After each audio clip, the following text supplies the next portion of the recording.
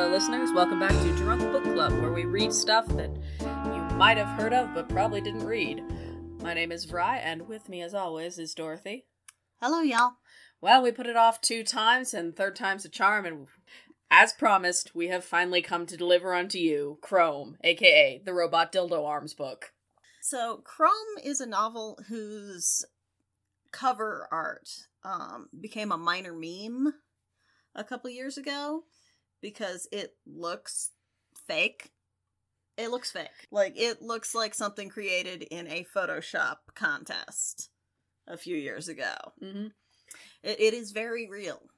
You will have seen it on the play page for this episode, but yes, the strapping young brunette man with an 8-pack being embraced from behind by the muscular shirtless man with long silvery tubes over his forearms. It's very real. It's real. And we read it. I'm not sure if you're going to regret it more than we already have. But yes, it's very real, and also it is as gay as the cover looks. This isn't like accidental homoeroticism. Is in some ways somewhat historically significant, as it is an example of gay genre fiction from 78.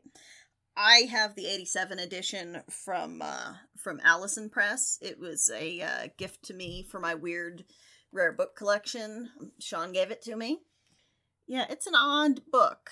Allison Publications is a press that was at the time issuing and also reissuing a lot of pivotal gay and lesbian content. Oh, well, I'll be darned. This thing is out of print. For now.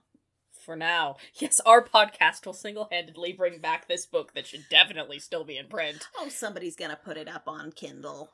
I mean, I'm sure there's a PDF out there. I don't think I'd advise going to seek it out. Should we talk about the backstory?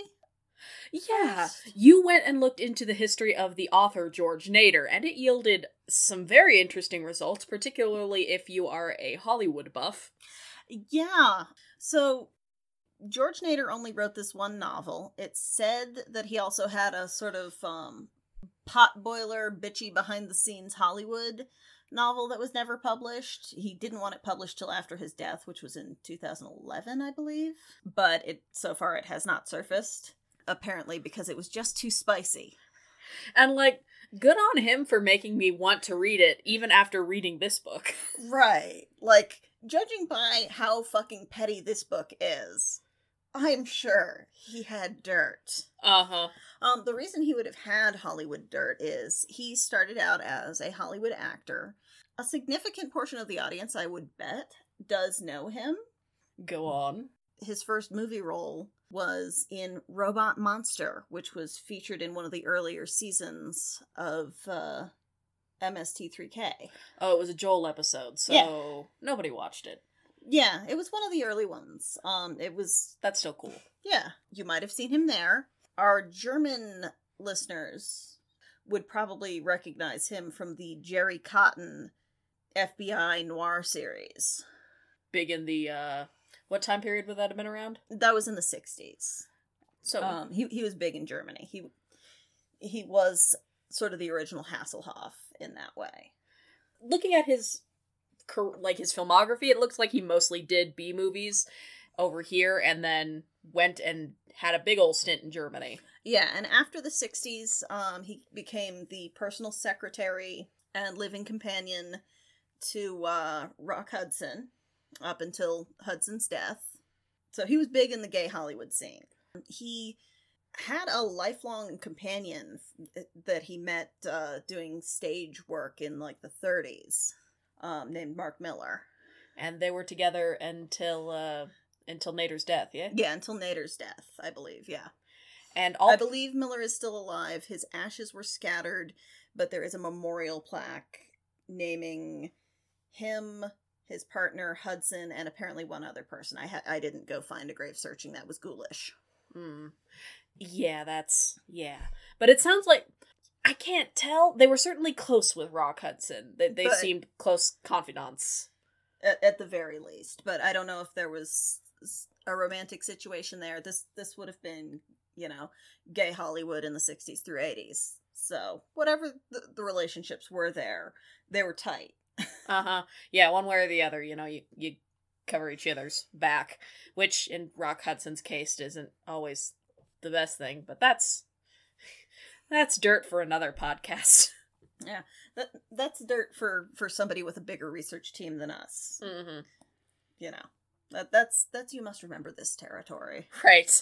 Yeah, point being that, so he was mostly a small-time actor. If you have ever read a book written by an actor-turned-novelist, say the fine illustrious fiction works of William Shatner, you may have an idea of what... This is kind of gay tech war, isn't it? As nearly as I can tell, having not read Tech War, yes. It starts off... This book is... It starts off as inoffensive gay porn. Yeah. Like, it starts off as a gay porno setup. There's nothing wrong with that. Dorothy read this book sometime before me, and she was the one who suggested we do it for the show, and so... And now, I did not finish it when I read it back then, though. I chucked it into a wall. I did not actually, because it's part of my rare book collection, but in spirit, I chucked it into a wall. But I knew that if we were going to be doing books for this podcast, we had to come back to this at some time. It was my mountain. I had to climb it. You had to finish it. But she kept peering over my shoulder and asking me what I thought about it. And for the first, 80 pages, I was like, well... It's fine. So he's a cadet... Oh, shit, we forgot to mention. Mm-hmm. What are we drinking? Oh, yeah. It's a big important thing. I'm drinking not Moscato this time. Dorothy... Yeah, so in honor of the fact that a significant portion of, this novel is set randomly in the desert and at various desert oases, we are drinking tequila sunrises. And they're good. I'm only allowed to have a small one. Fry's allowed to have a mimosa if we stop. I might switch to a Paloma later. It's good. It's good. She also made me something that was blue and bubbly, because stuff's probably blue in space. I'm pretty sure it was, what was it, champagne and hypnotic? Yeah, I found a terrible blueberry Chardonnay and threw some hypnotic in there to make it worse. So it's like a Society of the Restructured Americas 75. That's what SORA stands for. Yes, the O gets to be one of the letters. It's one of those sci-fi novels. But yes, the first part of this novel is just a very silly fantasy story. This dude... It's just a sexual fantasy about being a masseuse. Mm-hmm. But in the future. Yep. So Chrome is a cadet, and his last task before he graduates is he has to go... Well, you know how everybody always says, everyone should have to do a service industry job once in their life. Yep. It's that. And they're looking to find some kind of unidentified quality. He doesn't know what he has to do to pass. They're just going to watch him for something.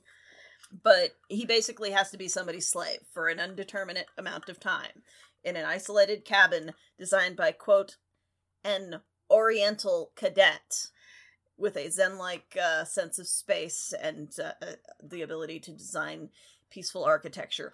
It begins. Yep. Content warning for so much racism. So much. I had forgotten some of the racism. Mm-hmm.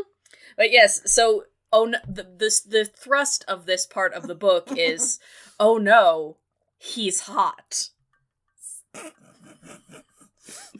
Because apparently this is just a thing where people have capital G gifts in this world. And Chrome's capital G gift is he's a real good masseuse who can magically heal you with his brain. And so he's come to this guy whose arms are encased in these metal tubes, hence the metal dildo guy on the cover. And he's here because, they don't know what to do. His arms had some kind of unnamed injury, and now, the nerves haven't recovered, so... And so Chrome has to be this dude's massage slave. Yep. And so there's lots of long, drawn-out scenes where he's touching this guy's hot body and thinking his about... extremely muscular thighs, and coercing the guy into allowing Chrome to give him boners. Mm-hmm. That's just a thing. And he walks around naked literally all the time. Because it's so inconvenient. What with the hands? Even though apparently he has robots for jerking him off somewhere No, not robots. Sorry. Devices and mechanisms for jerking off. How dare you use that term? Because you see, Listeners, it is death to love a robot. That is a phrase we will get used to. I don't know why. Chrome is late of the academy, and he has one real good friend in the world. Mm-hmm. His friend is Jameson, who was held back from the other cadets, so he's... Or, like, came back to the academy. Mm-hmm. Like, so he looks older than everybody else. He hit puberty, and he's growing chest hair, where everybody else is, like, this shaven, golden-haired Adonis. There's a lot of body grooming stuff in this. So much stuff about body hair. So much discussion of shaving. And so people used to pick on Jameson by pulling his chest hair, and Chrome flew into a rage one day and rescued him. They're not a couple. They're not. Don't get invested. It's so weird that they're not a couple. Right, they should be a couple. Because, like, they leave the academy and they swear that they'll find each other again and give one another a sign. And it's not till much later that it's like, oh, no, that wasn't a romantic thing. And I'm like, it sounds like a romantic thing, bro. Sounds super like a romantic thing. Chrome is not entirely a virgin to the world of sensuality. On account of a thing that happened 4 years ago when he was 15. Chrome is 19. That's very important. Yeah, it's definitely He is not a minor. He is totally legal. But yes, when he was 15, he was out on, like, a patrol and was captured by... a tribe of teenaged, savage girls who tied him up and repeatedly raped him. But for he days. Was super down for it. Yep. And that's like just a thing that happened, but... It's very relevant. But here we come to the thing where Chrome is as smart as Lestat. A low benchmark. These strange, half-wild girls who exist in this quasi-post-apocalyptic, I think, world. It has a little bit of a Mad Maxy feel, but it's not really developed. They inform him that Chrome is a shiny metal and it reminds them of his hair and his eyes, so that's where he got his name, and apparently everybody just calls him this. Oh no, don't forget that. That's just his fucking name. It also... Also, his donger is hard. Yeah, thank you. That is a very important part of his name. His name is about his donger, and we must never forget this. Never forget. This novel is essentially named Dick.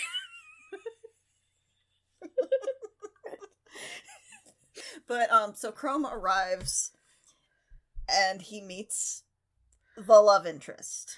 King Vortex, let us call him. Young King Vortex. Oh my god. Young King Vortex. That's not his actual name. That's just the name Chrome came up with off the top of his head to call him because he was not informed of his patient's actual name. And he's just so magnetic, y'all. He's just so beautiful. Young King Vortex. The young is in there and capitalized. It is part of the proper noun. That Chrome has made up. You know, it's just a totally normal thing to call somebody. And we do eventually learn Vortex's name. He is a douche. What is it? Oh, you're gonna make me look it up. Yeah. And there's a large cat there. And it wanders over and sniffs Chrome, and he's overcome by emotion and starts to weep as the cat pads away. And this is meant to indicate Chrome's overwhelming empathy for lesser creatures, which is everyone. Here it is. I found it. Beat me to it. So, his patient's name is Abd Lok Mond Zoom. There are a couple of H's in there, but we are informed that H's are placeholders for sounds that don't exist in human language. Because, you see, he is a robot. No, he is an alien. Well, yes, We're informed right from the beginning that he's an alien. Chrome is weirdly incurious about this. Why there's an alien in a desert oasis? And spends his whole time assuming, however, that clearly anybody this fucking sexy must actually be a robot. It's his deep, dark secret. Right. And there's so much nothing that happens during this part of the book. It's just horny. Of heated caresses and Vortex being kind of a douche, just a haughty douche. Mm-hmm. And I have to assume that that's just what Nader was into, was guys who were kind of haughty and dismissive and masterful, but also pure. Because, you see, we find out some things about Vortex's background. He was born so sexy that he found it utterly repulsive how much people fell over themselves to do nice things for him and drew away from others and became a master of baiting. Like, it's a thing that he refined himself purely in the art of jerking off and also has a shitload of mechanized sex toys to do it for him. Like, that's just a thing about this character. Well done. I mean, get it, dude, I guess. I mean, it's a better choice than fucking Chrome. It's most things. And yet, somebody does. Because at one point, Chrome wanders off into the desert and gets lost, and... being a pissy man, baby.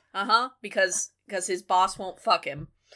So he wanders onto the desert, gets lost, gets picked up by a dude on a skiff, and that dude is overcome with lust, and all of a sudden, it's a bodice ripper. And all of a sudden, is semi-consensually giving Chrome a blowjob, and then they're best friends for life. I mean, it's coerced. That is a coerced blowjob.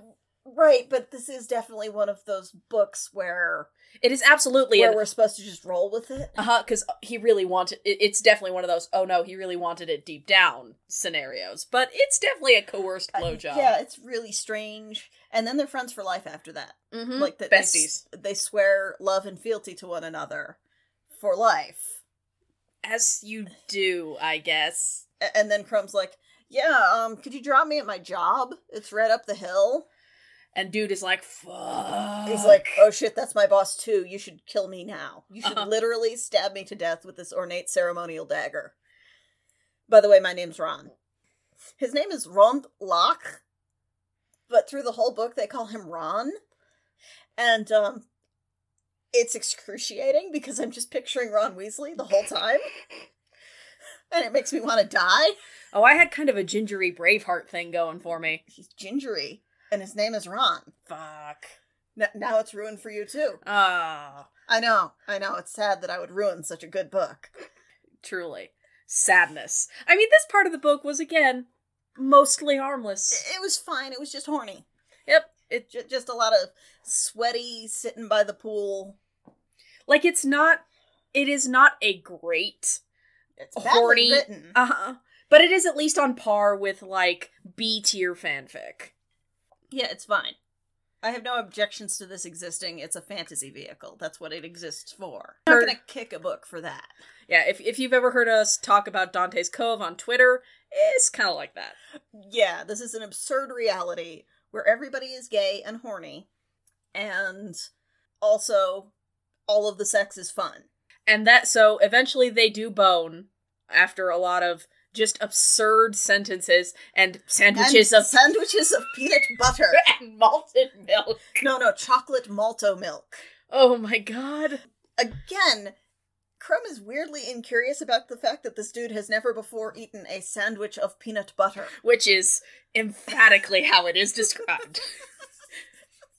By Chrome, not by the alien. By also, Chrome. Chrome is allegedly an adult, but there's such a focus on his enjoyment of peanut butter sandwiches and chocolate malted milk. Like, he is straight up eating child food. I'm sorry. If you're over 12 and you're that's still drinking your favorite food. Like, I'm going to guess you have dietary issues at that right, point. Or sensory issues. But since Chrome is supposed to be literally the pinnacle of humanity, it's very funny. It's very funny because this supposedly grown man.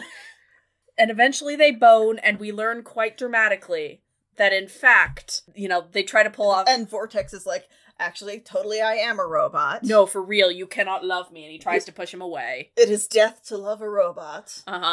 Tries to, do this whole thing where they'll fake his death, and then Chrome will run away, and it'll be fine, but Chrome fucks it up instantly. Chrome immediately decides to just fuck it up for no reason, because he's very stupid. Because, again, Chrome had to have a type of metal explained to him. He is officially as smart as Lestat. Is that the new bar? Yes, if you need types of commonly available metal used in industrial situations explained to you, you are as dumb as Lestat. The iron test is a good test. I like it.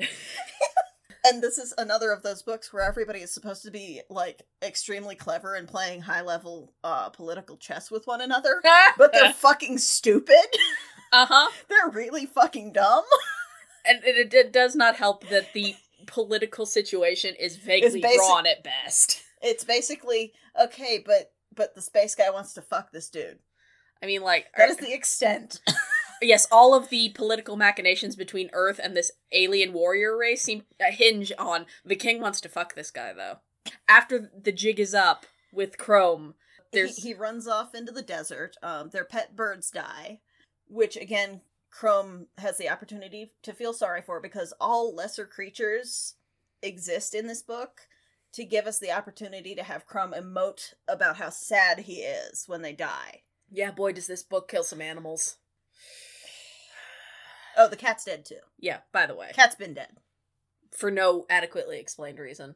I assume it was because What's-His-Fuck had spent years referring to her as his warrior companion, as his culture dictates. Right. But now he's already decided he wants to fuck Chrome. So he killed his cat? So I guess the cat has to die. What the... Also, she was randomly blind. Because... But yeah, so I assume he killed his cat as a divorce. That's fucked up. I assume. Again, this is not explained. Nothing is explained. When things are explained, it's bad. It's really bad. So then Chrome gets conked over the head and spends the next 20 or so pages in a coma. And this will be a theme for the rest of the book. Ah, but you missed the most important part of all, where before he goes into a coma, he learns that in fact... He was the robot all along. Dun dun dun! And then we don't get any more massage hand jobs for the rest of the book. No, that part of the book. Then they're apart for almost the rest of the book. Yeah, almost the entire time. And I don't give a fuck about young King Vortex. He's kind boring. Of a douche. He's kind of boring and dickish, and the only thing he has to recommend him is he hot and he masterful. Mm-hmm. But he's not very masterful. Because Chrome has a dark side that takes over when he fucks. Oh my god. Yeah, the sex scene is certainly something. It's not good.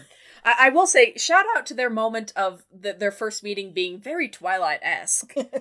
Where he's, like, Vortex gets out of the pool and he's still naked. With his dildo arms. Uh-huh. And he's all... Also, his arms were never hurt at all. It was a ploy. All some sort of ruse to make Chrome give him handjobs. Mm-hmm.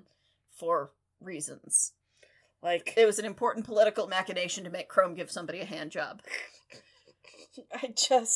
I'm not joking! It's so much. I'm not joking! Yeah, they have a brief moment where they're reunited on the on Vortex's ship. And he's like, surprise! I was actually the king of an alien warrior race this whole time. And I kind of told you that right from the beginning, but you're so focused on the robot thing. But, now you're here, and I want you to be with me forever, and I'm gonna give you these injections so you'll be immortal. And they're called rainbow injections. They're given to them by the immortal space race, which are blurry space entities that can see through time. Who come to Chrome in dreams when it's convenient. And now, was the rainbow flag a thing by the time this novel? That was 78. Fuck, I forgot to... And yeah, this novel was published literally the same year that the rainbow flag started to be used as a gay thing. So that's hilarious. Yeah, Gilbert Baker debuted it in 78, and he was the one who designed it. So, bizarre but hilarious. Mm-hmm. So they give him the gay shots. Only the first gay shot. It's very drama. No, there's a series of 3 of them. Mm-hmm. And then, rapist dude, Ron, right, has to count on his fingers how many days that took, because it was 2 days between each shot, and you carry the one. Because, he he's literally dumb counts but hot. On his fingers.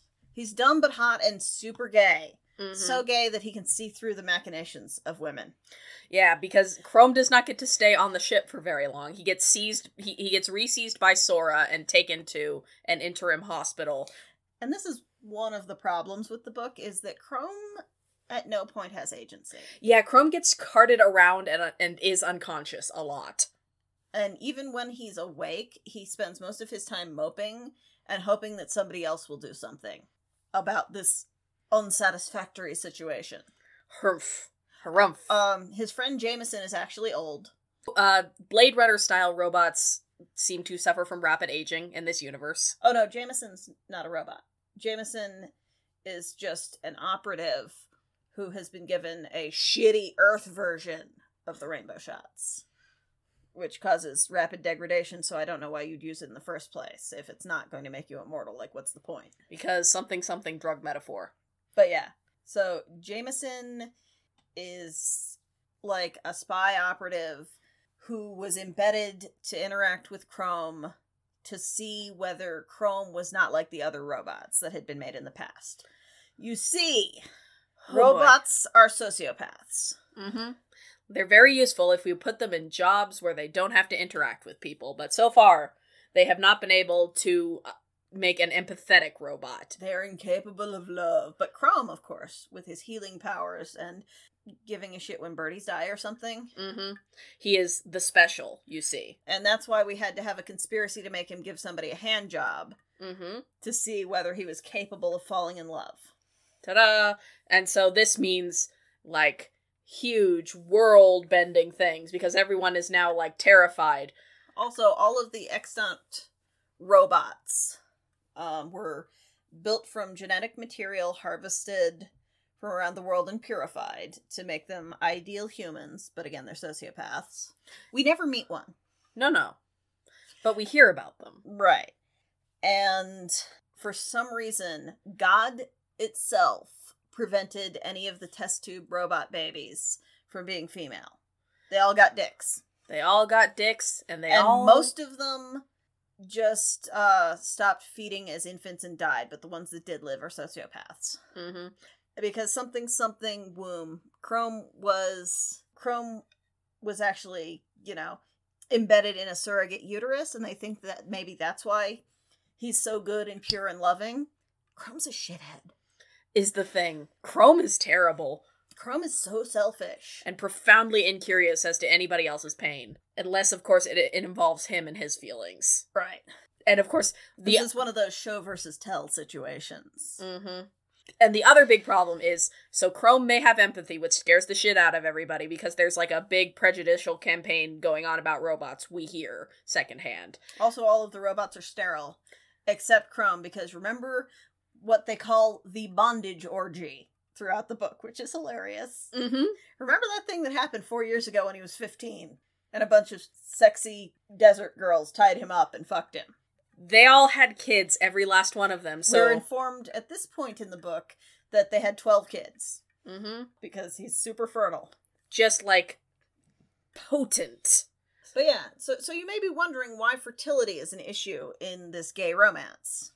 That is a good question. I am wondering about that. And why the question of, like, genetic purity is an issue. Yeah. In this gay romance about fucking aliens from beyond the stars. That is a good question. So now we come to the reason I stopped reading it the first time. Yep, here in part 2, about halfway through the book.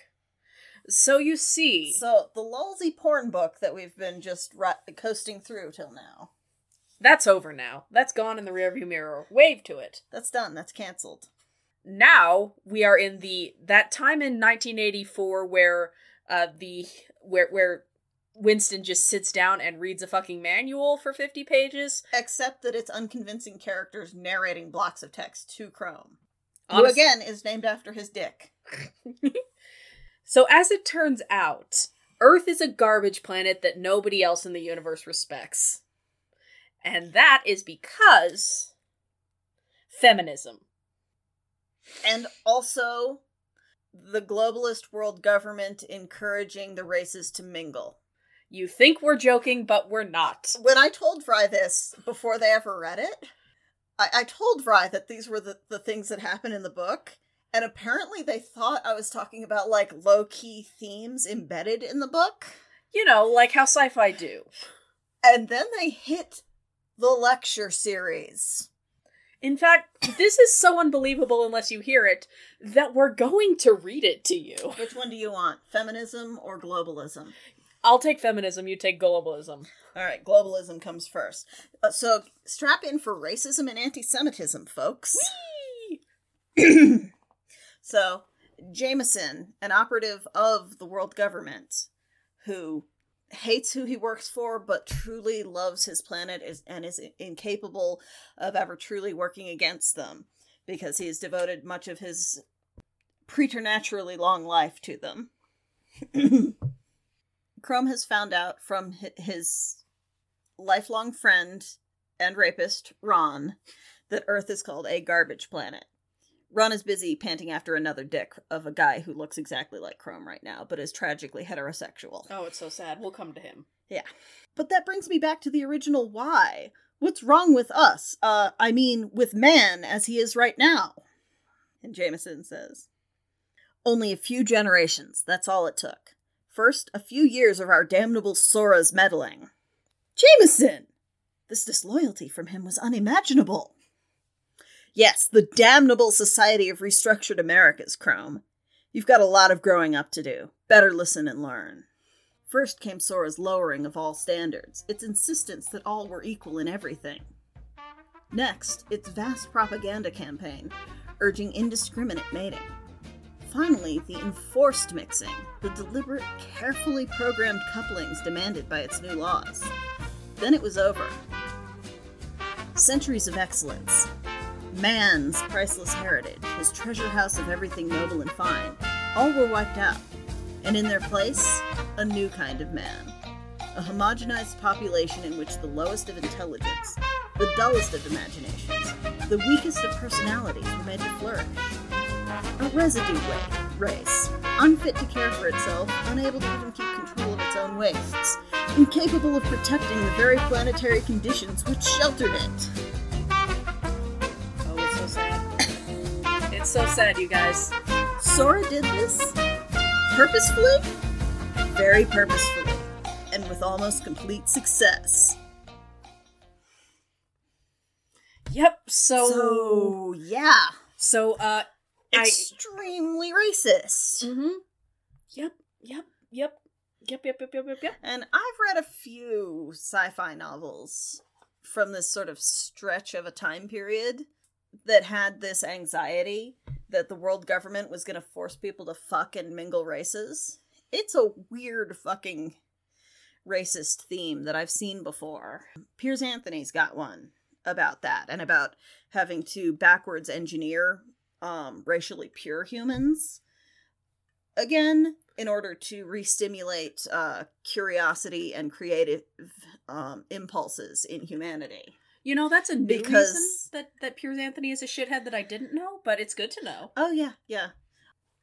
Some of his books had titties in them, so I went to the used bookstore when I was like 14 and bought a stack with his name on them. Of course. And that was in there. Oh my god. And that existed. It's called Race Against Time. Oh my god. Yeah.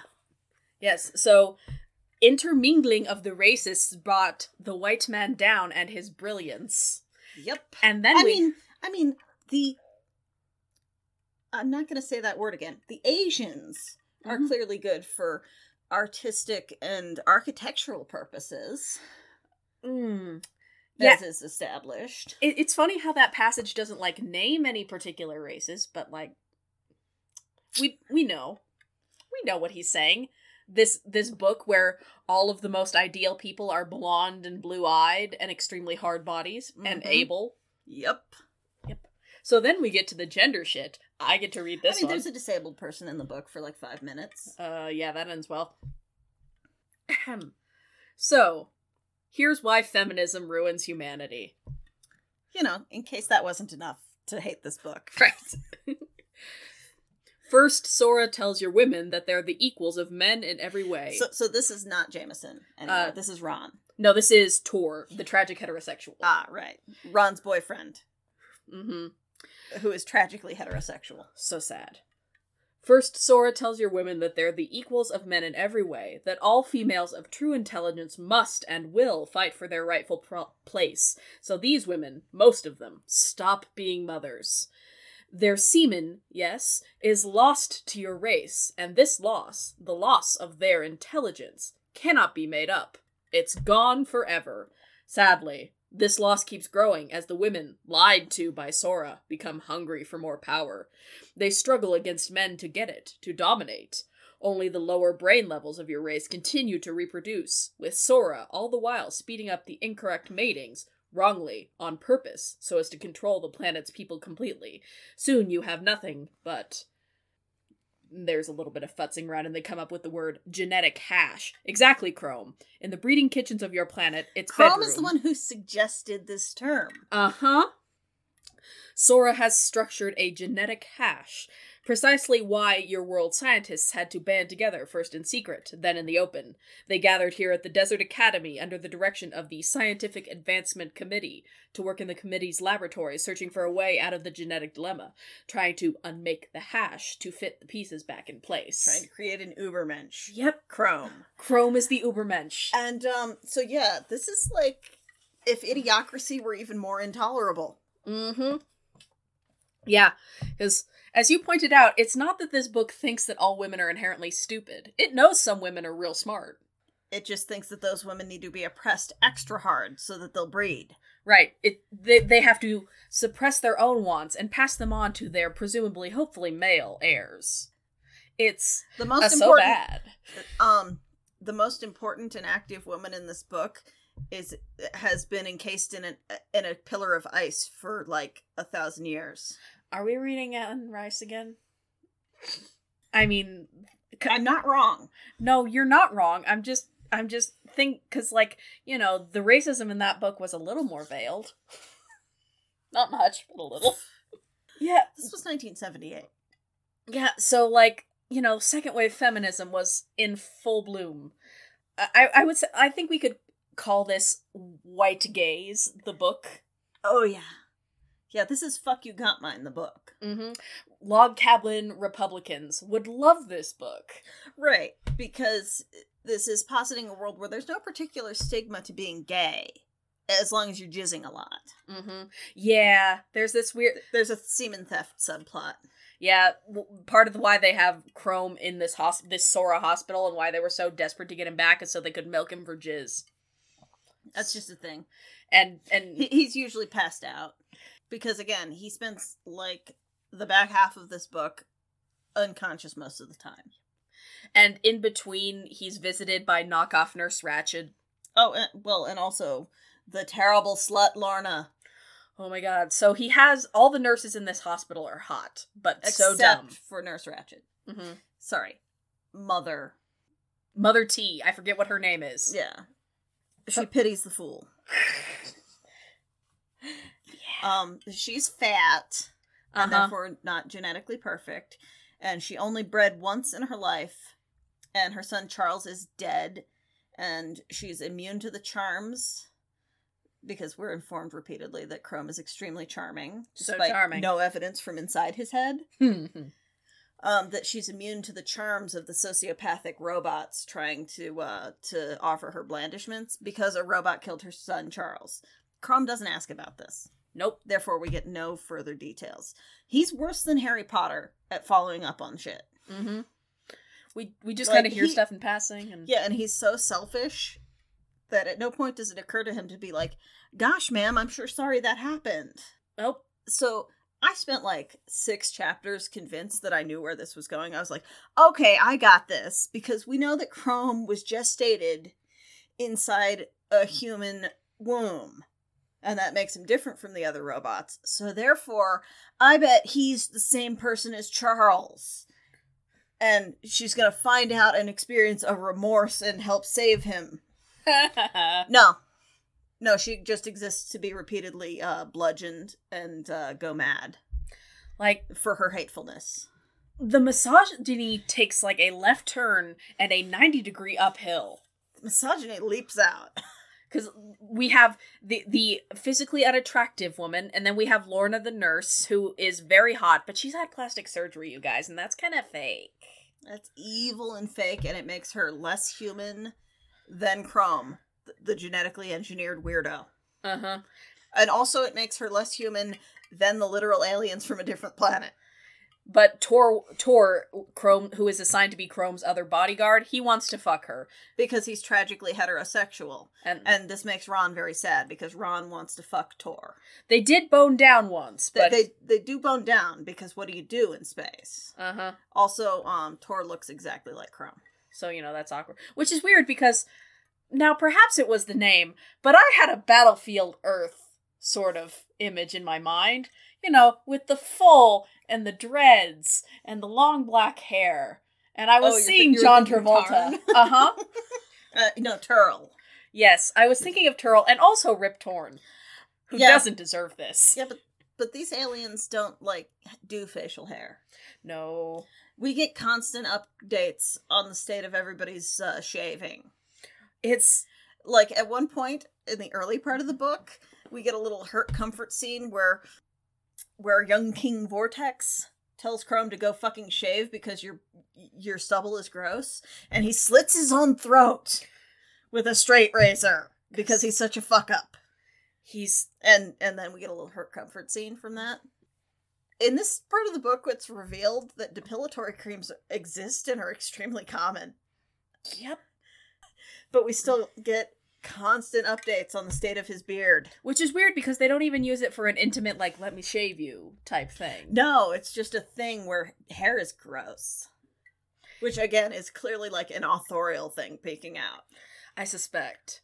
So Lorna and Tor are fucking. And would you like me even if I was so gross that I had a beard?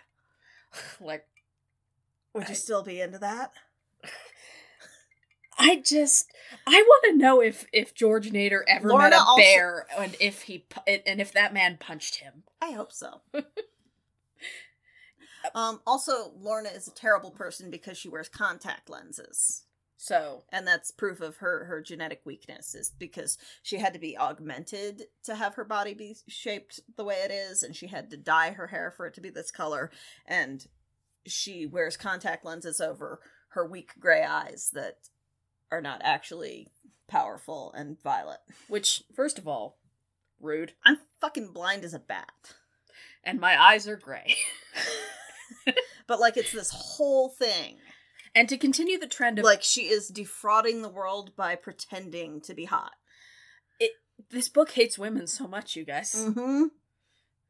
With such intensity. So much. And again, the book acknowledges that there are good and intelligent women. The problem is that they're working. It doesn't care that these good and intelligent women might have an internal life. Oh, heavens no. Because their function is to be breeders for dudes who are probably fucking other dudes at the same time. So continuing in the tradition of shit happening off screen, Tor and Lorna are fucking, but eventually it turns out that Lorna is a spy who sells them out to Sora. Along with Nurse Ratched. Shocking. We're all shocked that this obviously evil woman was a spy. I honestly was confused when that was revealed as a twist, because I was like, yeah. Yeah, that's been patently obvious. But, young King Vortex picked her specifically because she probably knows her job as a nurse. We also meet Dr. Irene briefly. Right. She is... she has a last name, but Chrome doesn't use it for her. Because even though she is a doctor and highly qualified and much more important than him, she runs the nurseries.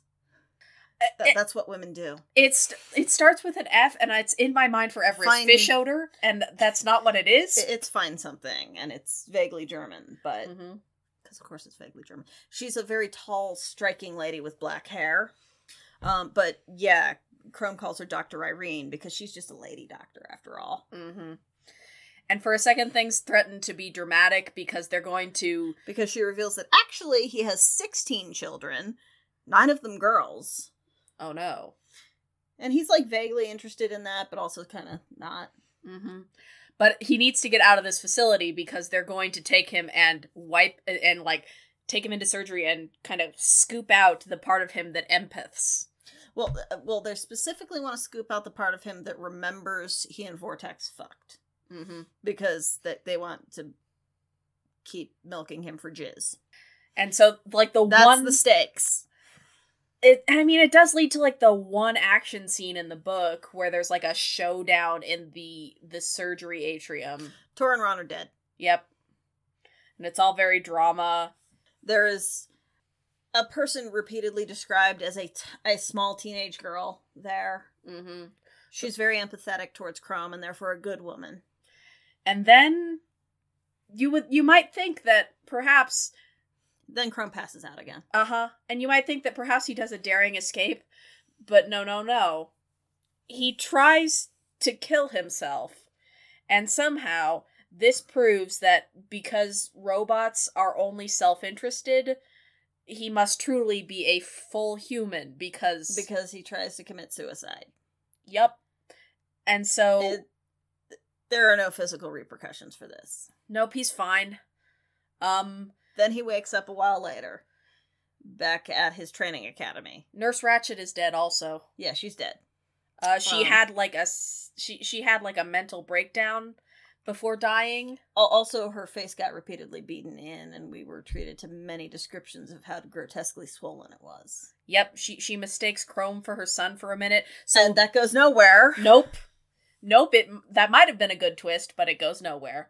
And then we're away from the hospital, and we're told that, all right, you're back at the Desert Training Academy now. Ron and Tor both died of radiation poisoning. Very sad. Well, Tor also got stabbed the fuck up, or shot. Well, they were shot with radiation. Oh, that makes sense. They were shot with radiation bullets. Also, we're informed that the warriors of the proud space warrior race wear fancy heavy capes and have cool weapons, none of which do anything during the plot. Ron and Tor are dead, and apparently people who handled their bodies were exposed to fatal levels of radiation, and a bunch of them died, and Chrome doesn't give a shit. Not even a little bit, but there is this stupidest thing where they use Tor's body as a dupe for Chrome to try even though there are aliens who can see through time present. Mm-hmm. And for a minute, we are convinced that, oh no, Vortex thinks that Chrome is dead, which is a plot device that I hate.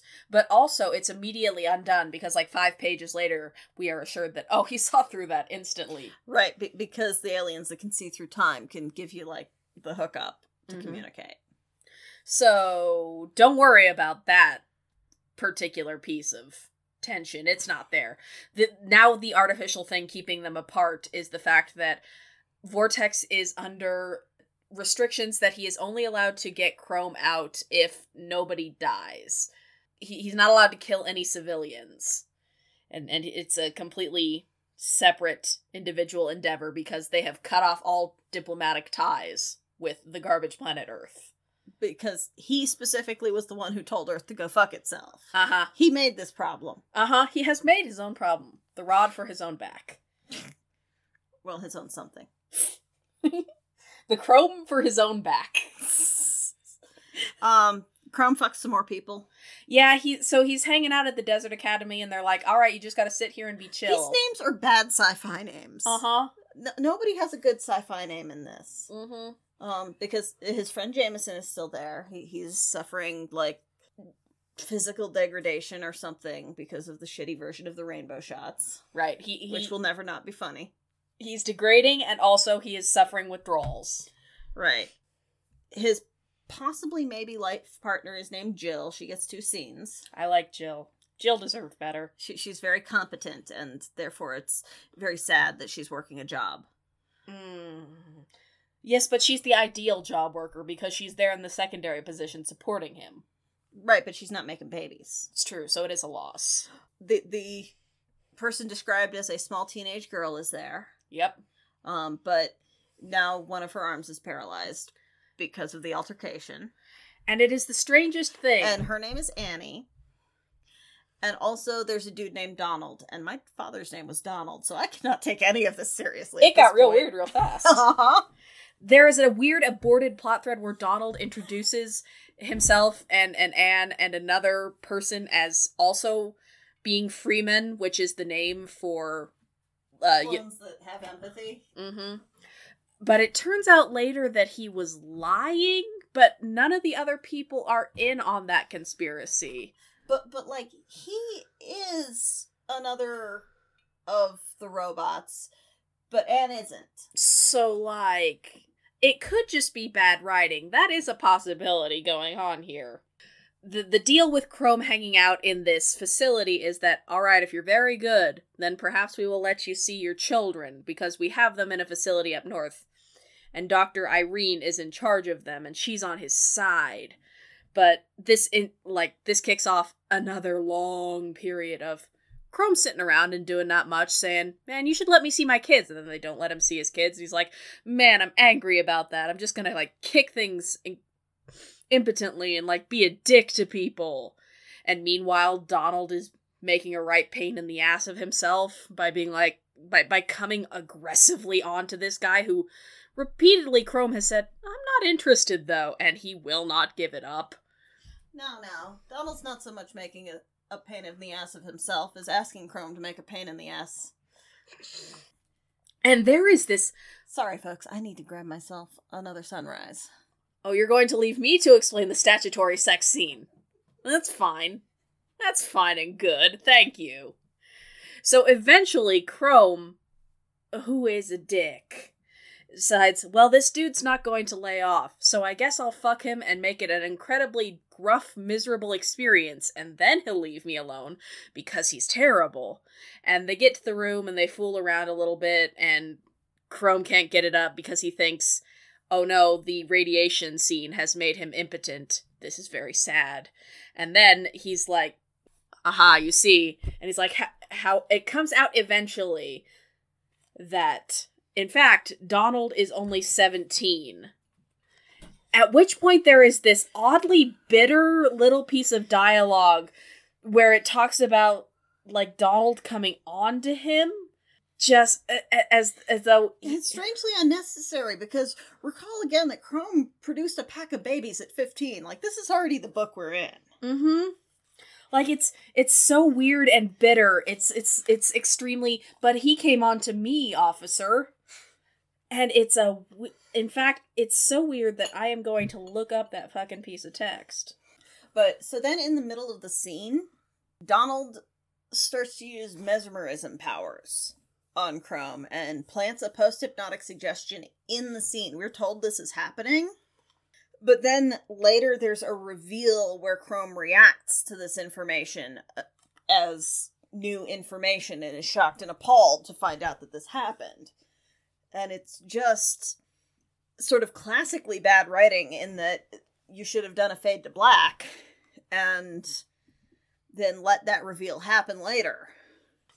Yeah, there's this weird little line that goes, my head slumped forward onto my arms, not yet 18. The gods help and defend me against the golden-eyed little fiend. I'm like, That's some straight-up Marius talk right there. Yeah, I had some Marius flashbacks. Again, Chrome is 19.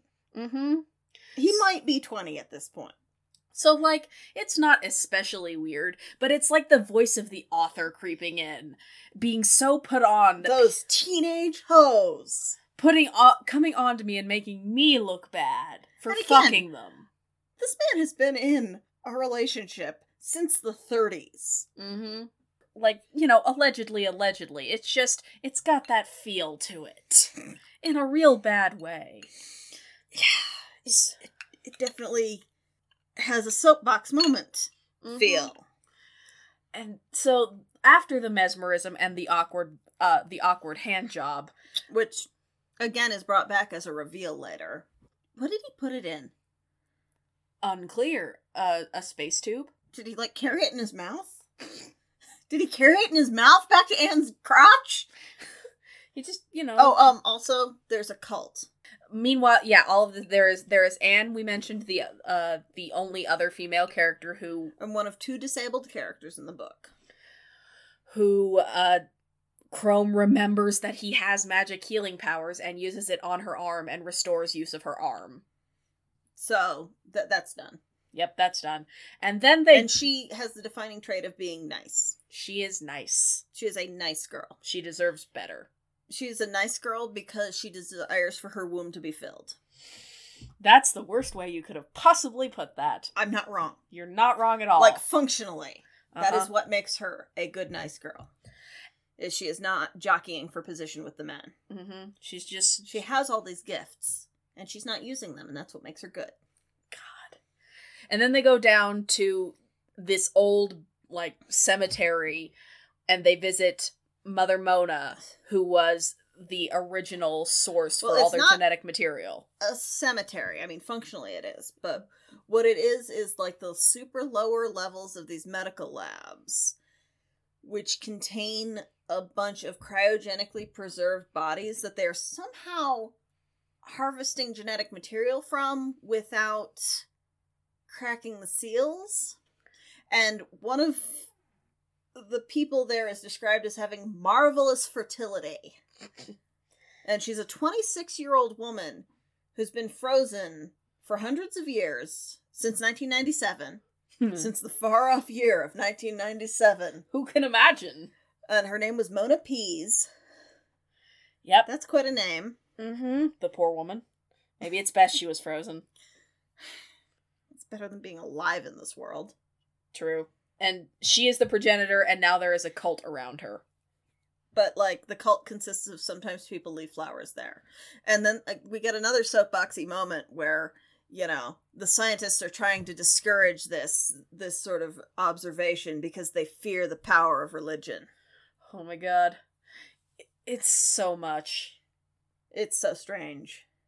And Chrome has another psychic moment where he realizes that the person whose jizz made him, it wasn't a genetic combination of traits. It was clearly from the capsule right next to Mona. Mm-hmm. And somebody should get on that. And it turns out that aliens made contact with us in 1997, and we just missed it, y'all. We were not on the ball.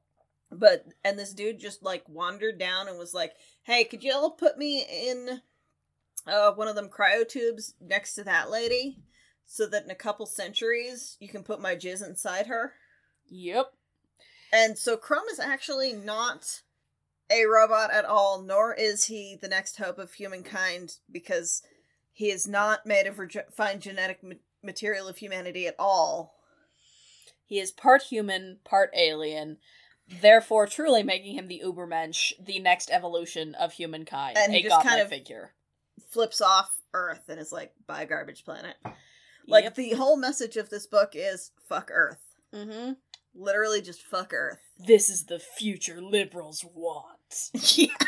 Like, that's it. That's the book. most Republican gay porn novel I've ever seen. Uh-huh. I don't understand. I should... Anyway, Chrome is extremely stupid and gets himself conked on the head again. Yep. Also, one of his children has been murdered. We don't really care. Yeah. It was a girl, so who gives a fuck? That does prompt the ending of this section, which means that Chrome has to go on the run again, and... Yeah. One of the 4-year-old children born from Chrome's weird, quote-unquote, bondage orgy has been mutilated and beheaded and left as a warning, and the rest of the inhabitants of the weird nursery for them have been spirited away somewhere, including Dr. Irene. She's gone now. Bye. No, she's dead. She was one of the bodies. Was she? Yeah, she got axed. And the 15 children were taken back by Sora. Yeah, but she was described as not hot, but, you know, marvelously commanding and with a real presence. Mm-hmm. She was like, who's not sexy, except I totally would bang her.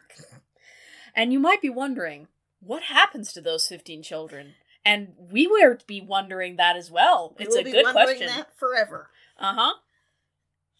Because... Chrome fucks off to space.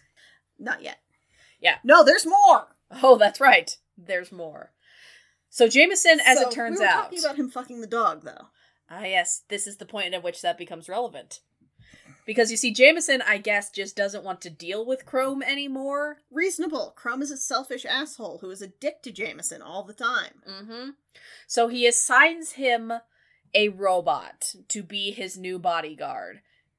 And remember, robots cannot love. Which apparently is not entirely true. No, explicitly the problem is a combination of sterility and a lack of romantic and or sexual attachment. So Rover. That's his name. He picked it himself. Because he's so loyal. Because that's what he wanted to embody. The traits of a doggo. I mean, which, like, in fairness, is literally the best character in the book. Uh-huh. Rover is good. Rover's my favorite. Mm-hmm. He's a good boy. He is. And I love him. He also, this is another of these weird doubling moments where, remember earlier we had a dude who looked exactly like Chrome? Mm. Apparently Rover looks exactly like Vortex for some reason. It's like waved off as, oh, they were going to try and use him as like a political double, do you see? Well, Chrome thinks that. Mm. He's not smart, though. He That's failed the Lestat test. He had to ask questions about a random metal. That's very true. So maybe people just fucking look alike. Maybe there's not enough genetic diversity in this extremely genetically diverse planet. I mean, in the opener to this novel, it says, "What is to come we view through the eyes of one of its supposedly more enlightened young cadets." So, like... Allegedly. It did warn us. Chrome dumb as fuck. Uh-huh. A bunch of... Yeah, also, all of this whole novel is narrated by Chrome from the perspective of... It's all retrospect. Mm-hmm. He is personally narrating this to us. So yeah, Rover. Yeah, so... Once again, we have hit a portion of the book where major political upheaval is happening, and Chrome has fucked off with a dude to the middle of nowhere, where he is cut off from any and all occurrences in the actual plot. And Rover is a very good boy who is extremely dedicated to Chrome and cares about him so much and loves him. And enjoys large amounts of physical contact. He very cuddle. From the very first moment explains that he's not interested in sex with anybody. Just doesn't care for it. He likes physical intimacy, and he's extremely affectionate, but he does not want or enjoy sex, and it makes him uncomfortable when people want that dick. Because and also, he's super hot. Oh, he is so hot. Incredibly hot. He's a very large hot man, because he looks like Vortex. Which at first Chrome is chill with this because, so tragic. But Chrome keeps going, but my dick. But my dick, though. Yeah, eventually he starts to get the bone on, and then he remembers once again that he has magic healing abilities, and then tries to use them. And, I want to give this an iota of credit. Just the tiniest amount. Because Chrome understands the concept of sometimes straight dudes don't want to fuck you. That's an established thing that happens in this universe, is sometimes straight dudes don't want to fuck you, and they're tragically straight. So sad. Because, then they're susceptible to the lures of vile womanhood. Mm-hmm. But, sometimes that happens. I suspect that George Nader is one of those vagina icky gays. Probably. But he dead, so fuck him. But the book, in the smallest moment of credit, indeed the only moment of credit it ever gets, when Chrome does his laying of hands on Rover's head. I use lay on hands. That only does 1d4. You know that, right? And he gets a message back from the magic spirit immortals that it's not going to work because there's nothing there to fix. See, boners are not actually life-threatening. Turns out. Boners are lack thereof. But it immediately loses all the points it accrued because it starts out with lots of jokes about how Rover is defective and how his brains were scrambled. Yeah. Well, he has a feel bad about saying that. He makes a joke about Rover's disability and then immediately mentally excoriates himself while still constantly being a dick to Rover. But it is because scientists fucked around in his brain. Right. Right, because his brain was mutilated, but also, he just ace. He's just a nice ace boy. He's just a nice ace boy who like a cuddle. And eventually, Chrome gets desensitized to bonerism to the point where he is slightly less of a douche, and they have a nice cuddle. And they walk around and hold hands. They walk around and hold hands, and it's really nice. Uh-huh. And actually, I think Rover might be homoromantic, but extremely ace, and that's good. It's good. But we need to find him a better boyfriend. Well, he's fine, so it's good. We need to find him a better person to cuddle with, who is not Chrome. Mm-hmm. Boner Man, as his name means, in the ancient tongue. You just can't. This nice ace boy can't date a man named Boner. It's only going to lead to heartbreak for this nice boy. But the nice boy desperately wants to be a member of the Proud Warrior race. Mm-hmm. It's all he wants in life. That is his aspiration. Apparently everybody knows about the Proud Warrior race now, when Chrome was totally ignorant of their existence when this book started. Mm-hmm. Apparently that's just a thing people know about. Yep. Anyway, Donald shows up and dies. Yeah, so it turns... Donald's evil. Yeah, Donald was a secret agent, I guess, and they sent him to die, and they used his plane as he left to blow up the building that had Mother Mona in it, so that all of that shit is just done. Buried now. That's done. Yep. That's canceled. It all happened off screen, yet again. Chrome had nothing to do with it. Chrome is informed by the much more capable people dealing with his whole stupid life. Mm-hmm. And then Chrome starts suffering constant hallucinations because plot. Because of plot reasons. Which makes him want to fuck back off to the desert, because if he cannot be with Vortex again, he shall surely die. And then he has what is explicitly explained to be hallucination from the beginning of it, therefore killing all tension. Uh-huh. Hey, you know how everybody loved it in Breaking Dawn? Oh, we have a guest! Hello, baby. I'm about to explain about the bad movie. Oh, they're so exciting. Yes, it is. Go play with your toy, Chris. So you know how everybody loved it in Breaking Dawn Part 2, where in the movie they added in this extensive action sequence during the big final standoff, and a bunch of people died, and it was dramatic, and then it immediately took it back, because it was a future vision that Dakota Fanning was having. This book does that. I thought I thought Fanning's power was causing pain, and Ashley Green's power was seeing the future. Yeah, that one then. You know, the future-y one. I don't give a fuck. I thought her power was seeing the future when it's convenient. Yeah, well, it was very convenient for an action scene that we needed for our third act.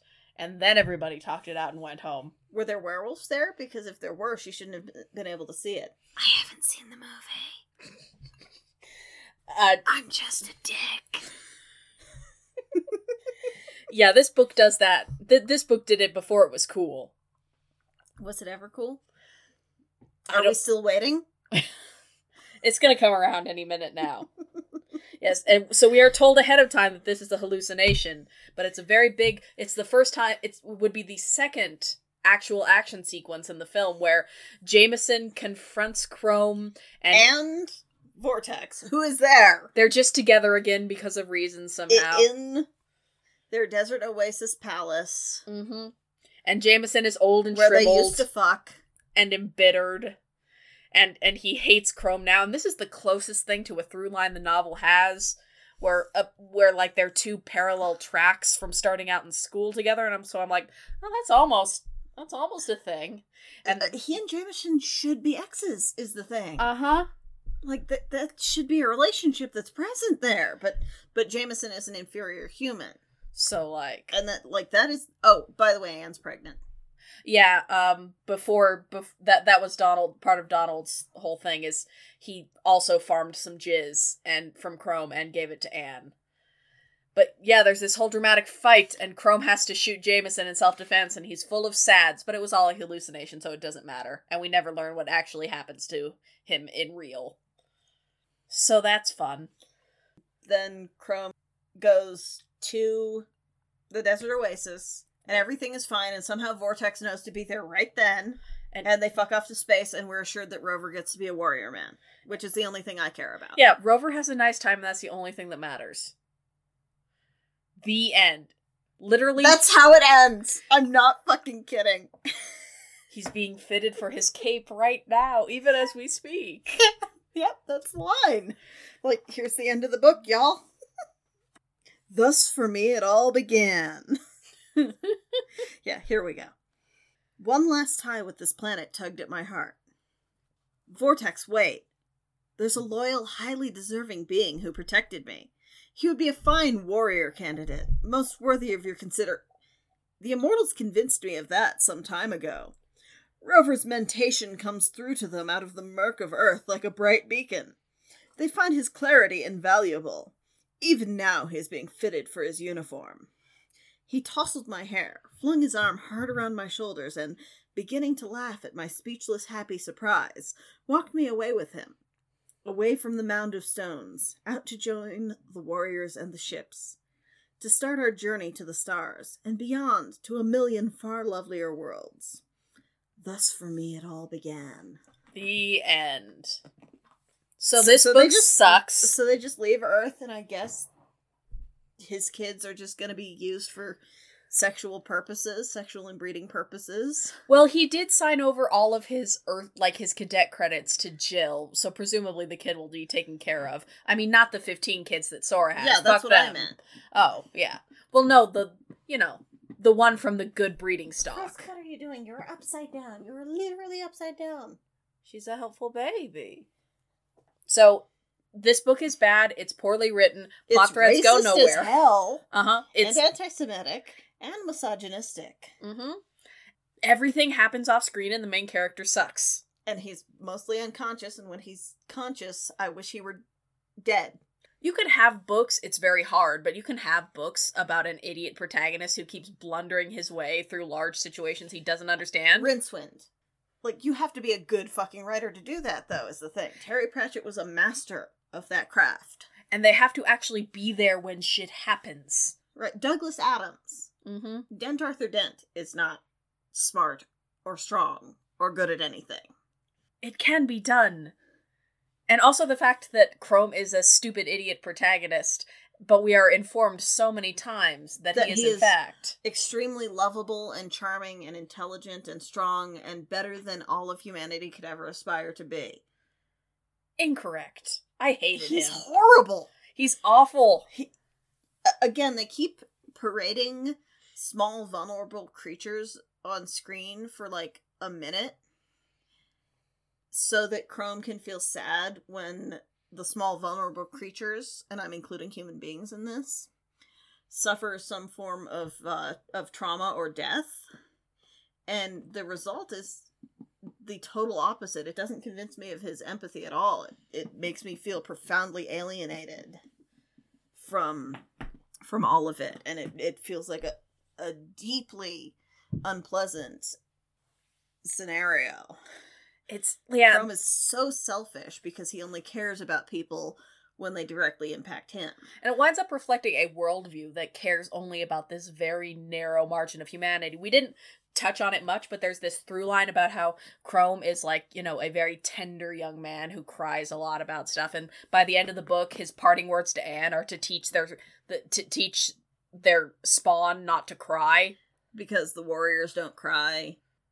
There's a bunch of scenes throughout the book where different people, all independently, possibly without ever talking to one another or knowing that this is lore. This is the symptom of a bad GM. Forgetting which NPCs know what. But where they all independently and spontaneously manifest the ideal that crying is not allowed. Like people from different planets and professions. Yeah. And it's so weird because, we're just now starting to tap into modern stories about, with tender young male protagonists who are allowed to cry. So it's weird. I expected Chrome to be that kind of protagonist. I felt like I expected him to, revolutionize something. Or, change the warriors just as they changed him. But no, this is not a reciprocal situation. This is literally, hey, let me scoop that dude out. Let me just teach him to man up. Let me scoop this fishy out of your fish tank and bye. Mm-hmm. Turning off the filters. Fuck you, got mine. And, part of me can see the appeal of, in the 70s, a gay author. I want to be uplifted and taken away from this shithole planet. Uh-huh. I get that to an extent, but also the racism and the misogyny, though, kind of detract from that. We at no point find out how the Warriors planet is structured, other than that it is an absolute monarchy. Also, Vortex's name in his language, it means something like fucker who destroys everything. The Deathbringer. So hardcore. The implacable Deathbringer. We do learn one word in that language, though. All right. That Chrome keeps using at every possible opportunity. You know what the word is? What? Yeah. That's the word he learned. Uh-huh. So whenever somebody says something to him, he'll just respond with Nava. And he feels very smart and superior to them. For using this alien word that literally means, huh? He is that weeb who learned nani and nothing else. Yep, that's it. Uh-huh. That is what we have here. He's that shithead. And he also definitely believes that Glorious Nippon is so much more understanding of gayness. Oh my god. Yeah, we have no idea how their culture is arranged, other than that it's an absolute monarchy with a warrior caste structure. And that they definitely who are they killing? Who do these people go around killing? I mean, they're definitely keeping their women folk in the barefoot in the kitchen where they belong. Right, definitely. But what does the species look like? Like, what do the females of the species look like? I mean, what does the species' sexual dimorphism look like? They look exactly like humans because lazy. But, like, what if the women are like weird jelly blobs or something? I mean, that... Or like queen bees or something. Like, what if it's absolutely... That sounds dangerously more creative than this novel is capable of being. Like, who knows? You speak heresy. Because, again, Crumb is a profoundly incurious idiot who doesn't ask any of these basic-ass questions. I mean, it's, like, you know, there is definitely the popular type of story where the world is crumbling, but we're only focusing on personal relationships are paramount. Like, Cabaret does it, Evangelion does it, but it's weird when this book is when the relationship is gone from the page for so long, and we are ostensibly dealing with the meat of the political situation is gone for a couple hundred pages. Like, but the politics of the situation is literally who gets to fuck Chrome. It's, does Vortex get to fuck Chrome? Or does Chrome jerk off into a test tube occasionally? The hardship. How about he gets to fuck Vortex and also sometimes jerks off into a test tube? It would kill you to jizz and send off I get that it's about I get that it's about bodily autonomy or whatever, but also fuck Chrome, he's a dick. Also, Chrome doesn't get to say anything about bodily autonomy because of the entire through line about female fertility. It's Chrome true. Doesn't get to make a choice there. Fuck his ass. So, yeah, the book, the lulzy dildo book is not very lulzy. Like we said, it's out of print, so I guess if you're really feeling it, you could probably find a PDF online.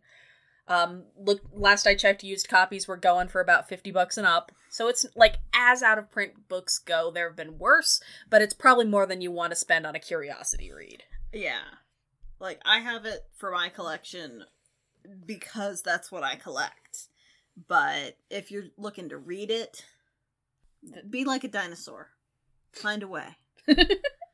Yeah, so I think next time we're going to take a look at something depressing in a different way, like just for funsies. Oh, but before we get to that, thank you everyone so much for listening. If you liked this, you can also find our other podcast, Trash and Treasures, by searching on SoundCloud. If you leave us a rating or review, we super appreciate it. It helps folks find us. And if you want to contact us, you can always email us at trashandtreasures_pod@outlook.com, or you can find us on social media. We're on Pillow Fort at, just look for Trash and Treasures under communities. That's an easy way for us to talk to you in like a forum style, so we're kind of excited about it. Or you can find us on Tumblr at trashandtreasurespod.tumblr.com, on Twitter at trashpod. And, you know, if you come say hi to us, we'll give you a shout out on the show. Definitely want to say hi to at Jupiter Doomsday, who, you know, we were really touched by the comments they left on the Prince Lestat podcast. It's really nice to know that our tearing into the fucked up shit with Anne's whole everything with that book is helpful to some people, because like those books are bad, but you know, if some of the discussion we bring to light makes people feel a little better or a little seen, then it was worth doing it, you know? So, we're glad you liked it. Right, so, next time we are looking at a different kind of depressing. So, next time we decided we'd plumb into a pretty specific subset of young adult novel that I read when I was a young teenager. They were all the rage. We're going to be looking at the Dawn Rochelle series by Lurleen McDaniels. So get ready for some death fetish. Oh my god. It's like The Fault in Your Stars before The Fault in Our Stars. The fart in our stalls. So yeah, but with less Holocaust metaphor, because this is Christian. it's gonna be wild. So look forward to that. Until next time, take care of yourselves. See y'all.